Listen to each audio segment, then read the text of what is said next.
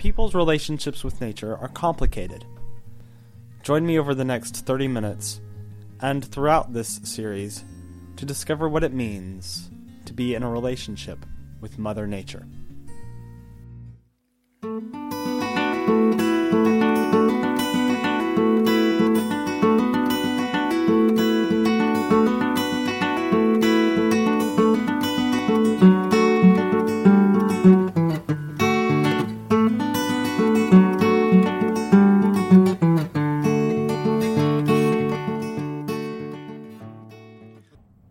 I'm Bailey White, and you're listening to Feet Upon the Ground. Today, I have with me Father Mac Brown.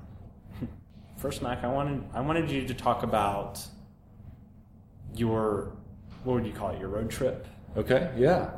So, I think there's a point in time when you got to have some grand adventure, and honestly, what I've come to learn is that it happens all the time. You get to have it all the time, but a lot of people only get to have one.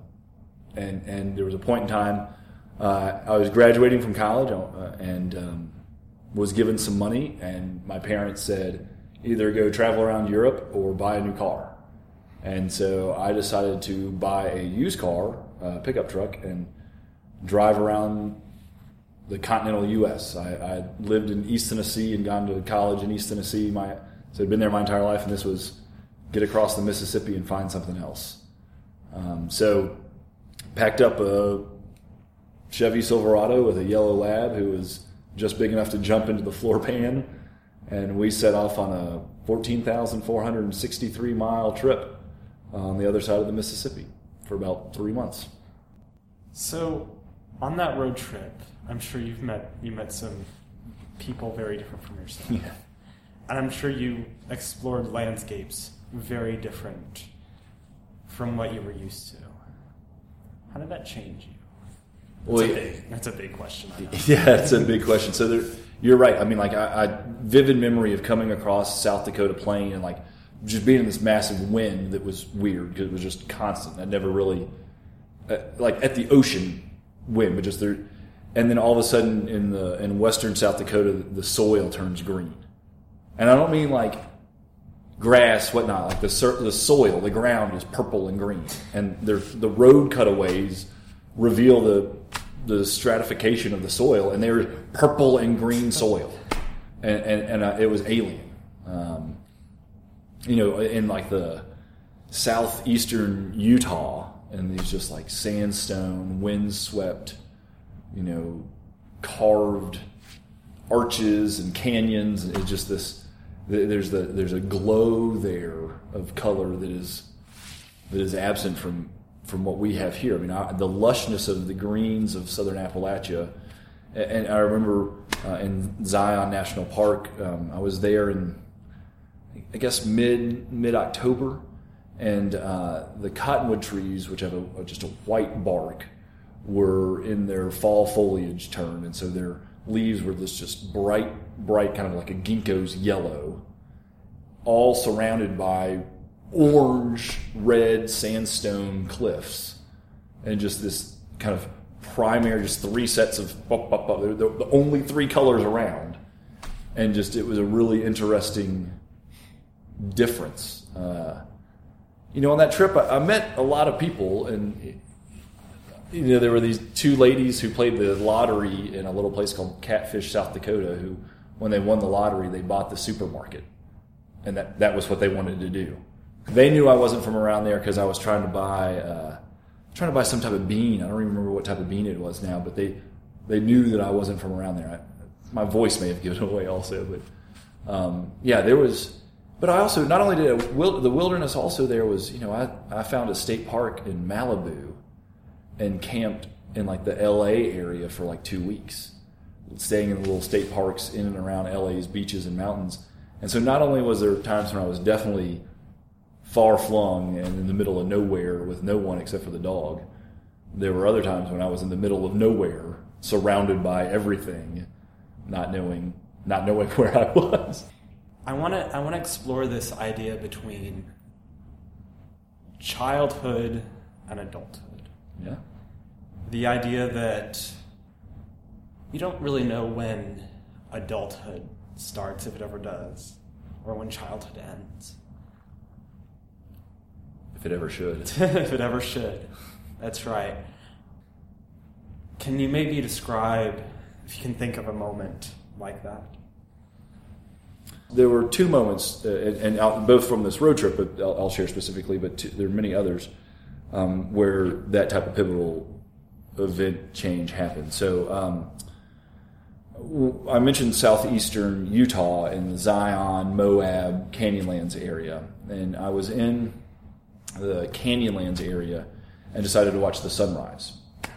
And I was down in a canyon, so hiked up the wall as far as I could in this canyon and got to where I kind of looked down the canyon, the Slot Canyon, and see the sun rising up through the canyon. And something happened, and that's really the best in all these years. The best way that I can say something happened when the sun rose and came up that canyon. There was an illumination, and things weren't quelled. Questions didn't disappear, but a peace was given about presence, about my presence, about divine presence, and about the acceptability of the presence of my doubt and questions. And it was sunrise. It was sunlight. It was dawn. It was narrow space of earth and fracture and light coming into that. The setting most certainly played a role.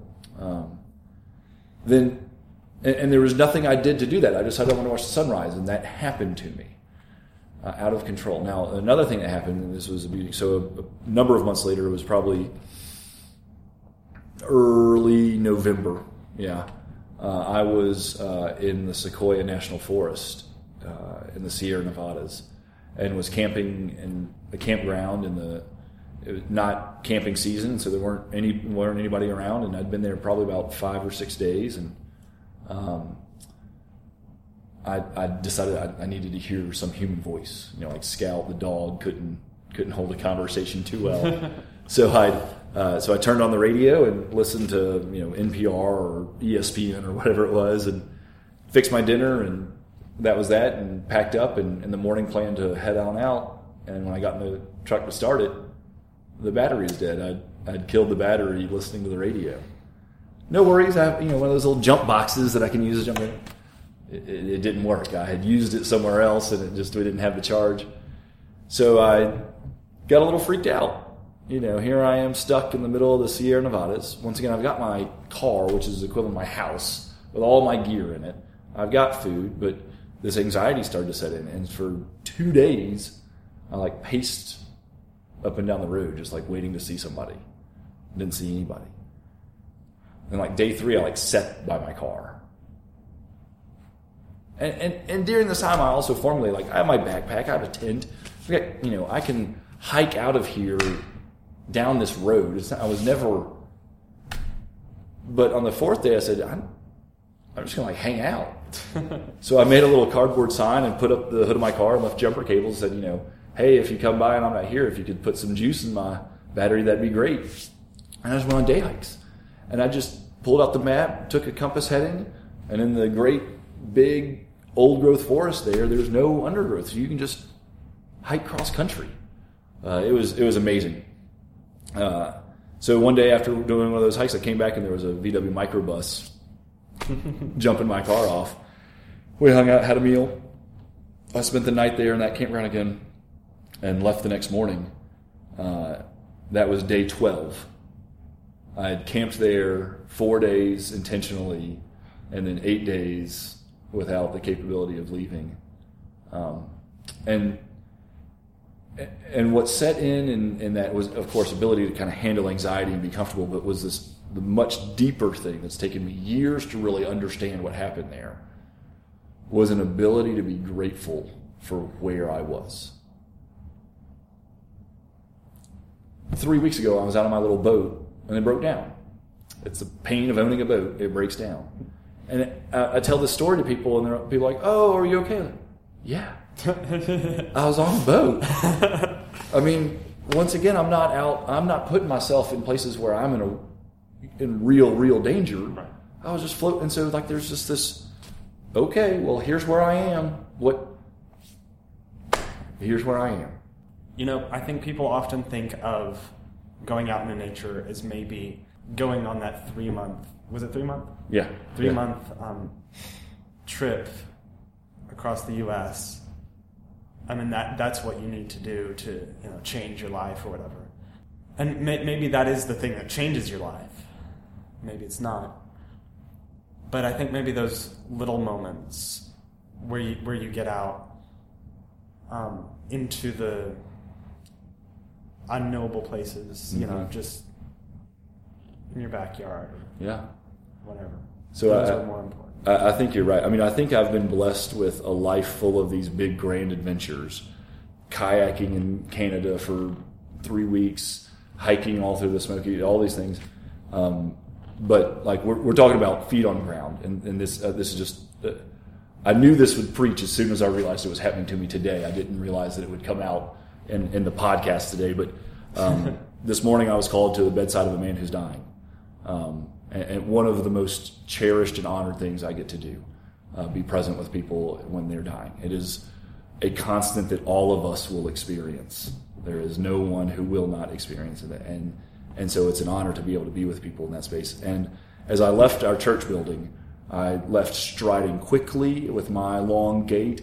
I was about to pull my cell phone out, like check my emails. I walked to the car and was just kind of very chat business. And I just took the sun kind of hit me in a way. It's a early spring day, and I just kind of stopped and looked up and went, "Thank you for this beautiful day." And I put my phone back in my pocket and I strolled. I mean, it was 40 yards total from beginning to end, but that wild adventure of just taking a moment and strolling, slowing down and being present with where I was and looking for the buds on the trees and the birds in the sky and the contrail of the jet flying at 40,000 feet over us in these crystal blue skies. That wilderness experience in that moment gave me the ability to be more present in the wilderness experience of going to a hospice bedside. They are different wilderness experiences, but they are into the wild, to use that book's phrase. But so it was. I noticed my feet, the pace of my stride changed. It really was like stomping out, strolling. Had I not been given that moment of grace and peace in the wild of the trees blooming, what would my expectation and my experience at the bedside have been? Would I have sped through that? Would have I shortchanged the experience because I was unwilling or unable to notice the beauty and grace around me? That's a lot of my wilderness experiences now, after the car trip was, a big grand thing, and now they're with the kids and all that stuff. It's weekend or weekday. But I've noticed just that my modes of transportation are slower. I'm walking, or if I'm on my boat, you don't get to choose the fast lane. You're going where the river goes. Right. And that's an interesting concept for me to explore now also. I think I'm debating whether if the boat can be repaired and make a return without too great expense. I hope to continue this summer my trip traveling down the Tennessee River. So I'm kind of section hiking, as if you were, the Tennessee River. So over my life now, I've traveled all of from the Little River in the Great Smoky Mountain National Park to its confluence with the Tennessee River all the way down now to Muscle Shoals, Alabama. So hopefully to continue all the way to Paducah, Kentucky, and do the whole Tennessee Valley. I get to do some more wilderness stuff now than I got to do in my years in seminary and my years in youth ministry. It was almost like college, and the time after college I got to do all this good wild wilderness stuff, and then a break, get off, and then now I'm getting to do a whole lot more. And it's the thing that I didn't remember was how scary they can be. A 2-night backpacking trip, a little dehydrated, and you get to a campsite that doesn't have any water, and you're now in a whole different position. I think your life is not controllable, and I think so many adults operate in the fallacy that they are in control. And so the wild definitely reminds me that I'm not in control. Nature does that to us all the time. That's why we want to predict weather. We can control it, but it's to control our expectations of it, right? Living into the uncontrollability offers you a greater, an actual peace. At that bedside table today, at the deathbed today, two of the people who were with me were widows themselves. And at one point in time, I found it was just myself, these two widows, and the person dying. And there was a peace in that room that was palpable that wasn't present when there were other people in the room. And it was because everyone there had been in that wild place before. It was not the same wild place they'd been in, but it was similar enough that they had known its uncontrollability and were able to be there again. How is, for you, the experience of nature alone and with others, in communion? How is that different? Yeah, well, so you remember when we hiked up Mount Roberts, that cross, and there was like some blah, blah, blah about gender separation? It was really because I wanted y'all to be quiet. I wanted y'all to shut up and walk through the woods without being the cacophony of teenagers. To take people into the woods, into the wild, and to go by myself are two different things, and I prepare myself differently. Obviously, if I'm going by myself, I've got to carry all my own stuff. If I'm taking people into the woods, the majority of my adult life, from college on, I've been taking people into the woods as a leader, as a facilitator. And so there's a whole educational component to it. In college, I was one of our caving leaders and would take groups into the caves around the Swanee area every month. And so that you prepared little challenges and rewards and that type of just to push people through harder endeavors in order to reach nicer rewards. Taking my kids out into the woods and that type of stuff is even crazier because you got these expectations of what you want them to be able to do, and they're, he's a 3-year-old, like he can't do anything, right? Like he's hiked a mile, we're good to go. Now I will say he's already shown an excellent capability to poop in the woods. I'm pretty. That's a feature I'm pretty happy about for my boy. Feature, yeah, exactly. Feature. It's a quality. It's a skill. It's a skill. But yeah, so it's and I don't, I've been thinking about that. I don't go into the woods or group people as that often, unless it's like my group of guy friends. But then we're all kind of like a little group of solos. Like everybody's got their own gear, own tent, all that stuff. So going in with the community, you get this interesting. Well, Bailey, you were responsible to bring this, and you forgot it, and now we don't have that. It's an interesting experience going in with a big group of people, because that's also, as humans, that's very natural, but in nature, it's very unnatural, right? That there's just a herd of people are troping through. And so it's a different experience also. The sounds are different. What's interesting, I've also noticed about going solitary, though, inevitably, there'll be people. Like, rarely am I ever ultimately by myself for that long, especially here in the Southeast. There's just not that big, wide open spaces, and so it's sometimes a challenge. Like, I will want to go to be by myself in some of our areas, but it's so popular here that there'll be other people, and I'll have to adjust my expectation of. And one lady wanted to chat me up on the trail. I'm like, lady, I'm hiking. Like, I got 40 pounds on my back. I'm way down. Like, let me go. I got miles to go. The reason I went on the boat trip last year is because one of the things I've learned about myself hiking is that I hike fast. I'm not as good as about enjoying the journey as I am about, and for me, I realize it's about anxiety. I want to get there, set up camp, make sure I've got everything, get there, so that I need to get. That was a good thing about the boat. There was no getting there. It's like, that's where I'm sleeping over there. Like, just go. Yeah. It was a lot like the car. Like, when I was in the car, I didn't have anywhere to be because I had everything I needed. And I guess I should do the same with backpacking, but people got campsites you got to get to. I'm sure there's been times when you go out in nature and you're just like, why am I here? Yeah. It doesn't end up being what you want it to be? Well, I mean, I think one of the things we've talked about quite a bit is, our attempt to control and nature and wild's ability to remind us that we're not in control. I think I've definitely thought that I needed to go on some trip, do something. When I got out there, I realized, nope, this is not where I'm supposed to be. I mentioned, I did it was going to be a 6-mile hike in and camp and 6-mile hike out. And I got to the campsite and said, nope, I want to go here. I want to make pancakes in the morning for my boys and hear their giggles. Right. And I needed nature to give me that ability to go away and to realize, nope, I'm not supposed to go away. And then there have been times where I've just, you're cold and you're wet. That's cold and wet. There's not much more that can take a lot of your desire to think that you're in a good spot away from you.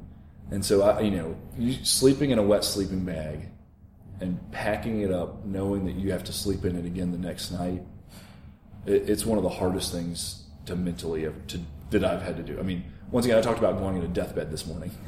And so I'm just saying, it's one of the, we expect and program ourselves around some basic comforts and securities that I have benefited from allowing myself to be challenged, those comforts and securities being challenged. And so, yeah, cold, wet sleep, that's the worst thing, man. It's a wet tent, wet boots. Now, when you're doing extreme distance hiking and you've only got or 2 pair of things and all of your underwear is wet and frozen, that's a tough morning. That's a tough morning. Tough. That's I don't want to be here. Nature, I'm not sure you want me to be here.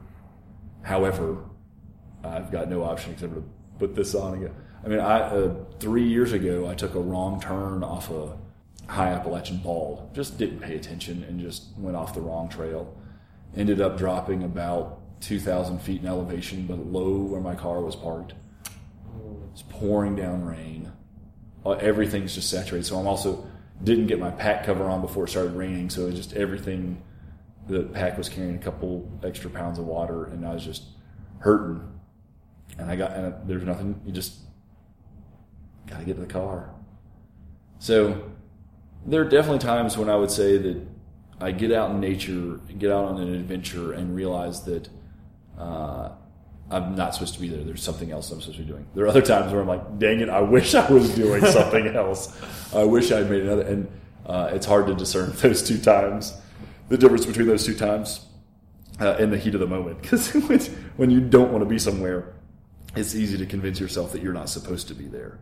But that's also why it's fun to get yourself in places where you can't get out of easily. You just got to deal with it.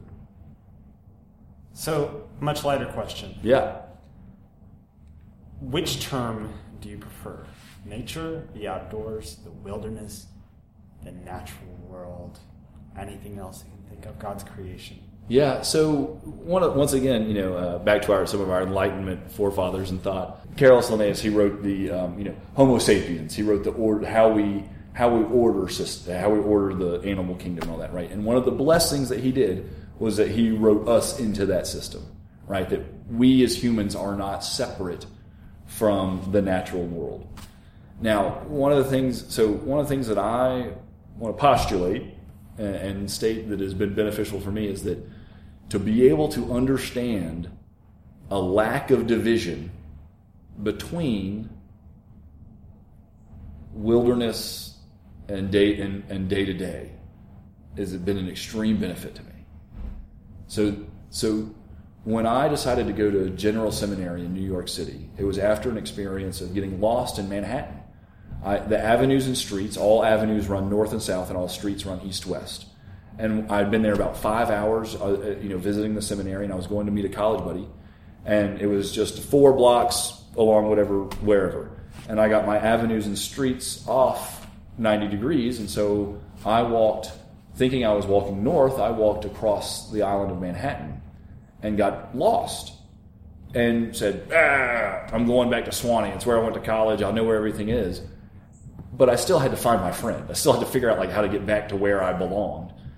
And getting back, I was like, first off, I'm not lost. I'm in the middle of Manhattan. Like, I'm in no way in that type of danger. And this is an adventure into a wild space that I am unfamiliar with. Like, I don't know which way the streets and the avenues go. So I began. That is really the turning point for me when I began to see skyscrapers as no different than sequoias. Right? That what we exist in is wild. What we exist in is the natural world. And the beauty of Yosemite or Kleeman's Dome is no different than the beauty of Central Park's manufactured nature or Columbus Circle. That there's a beauty in this wild organicness that we are participants in. That is important to see. There are shadows, the things that move in the shadows that are dangerous and marvelous and wonderful, and support structures that last for eons, and death and carnage and predation and decomposition and resurrection. I mean, it's like it's all there. Train yourself to see it. We keep mentioning the book Into the Wild by Jon Krakauer. Yeah. And if I'm correct, at the end of the book, he dies. Yeah. Plot twist. Yeah, right. Spoiler.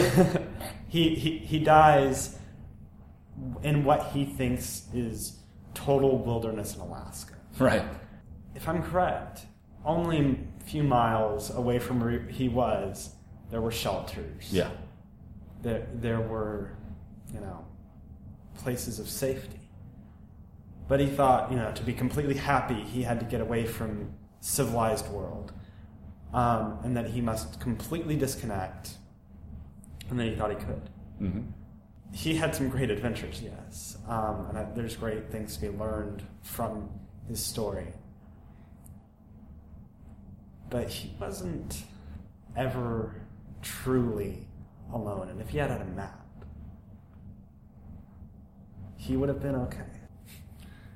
Daniel Boone, the great American pioneer, found the Cumberland Gap and the easy way to come into East Tennessee, and basically the forefathers of our European ancestors that settled this valley came in that way. He was asked by a reporter, Mr. Boone, what was it like to be lost in the wilderness for so long? And he said, lost? I was never lost. I may have been confused for weeks at a time, but I was never lost. The tragedy of Alex was that he got lost. Yeah, he was only miles away. I mean, it was a treacherous river crossing. He was in an abandoned school bus. It's not like he was, right? But he was lost in a way that happens in an apartment building in Manhattan just as easily as it happens isolated out there on the shore of a bank eating potato seeds. I am cultivating an ability to walk through the vileness and wretchedness of urban life and still see the beauty of natural world. And there are people in this world who suffer from an inability to ever be able to see that when they're surrounded by it. And so he had all these grand adventures, and the tragedy is that he was never able to see beyond that he wasn't alone, that he in his isolation, in his river trip, in his Alaska trip, and once again, you don't even have to take the grand leaps that I take in my faith to talk about things like God or Trinity or Jesus and resurrection. To acknowledge that there is living entities around you other than yourself. You are never alone. Now we can get into the great question of what do we do with our microbiome, right? And then we've got all these living entities that are necessary for our proper functioning. But so once again, it's one of our great illnesses of our time is this lost isolation. And so the lostness that he felt in society, he then thought by removing himself he would be able to cure, but that didn't cure it. His story is not unique, right? Like, yeah, Jon Krakauer wrote it and that's unique, but just like my story is nothing extraordinary, neither is his. You know, a boy wandering, trying to find. That sounds familiar. Sounds very close to home. Yeah. Thank you, Mac. Well, thank you, Bailey. I appreciate the time to be here with you.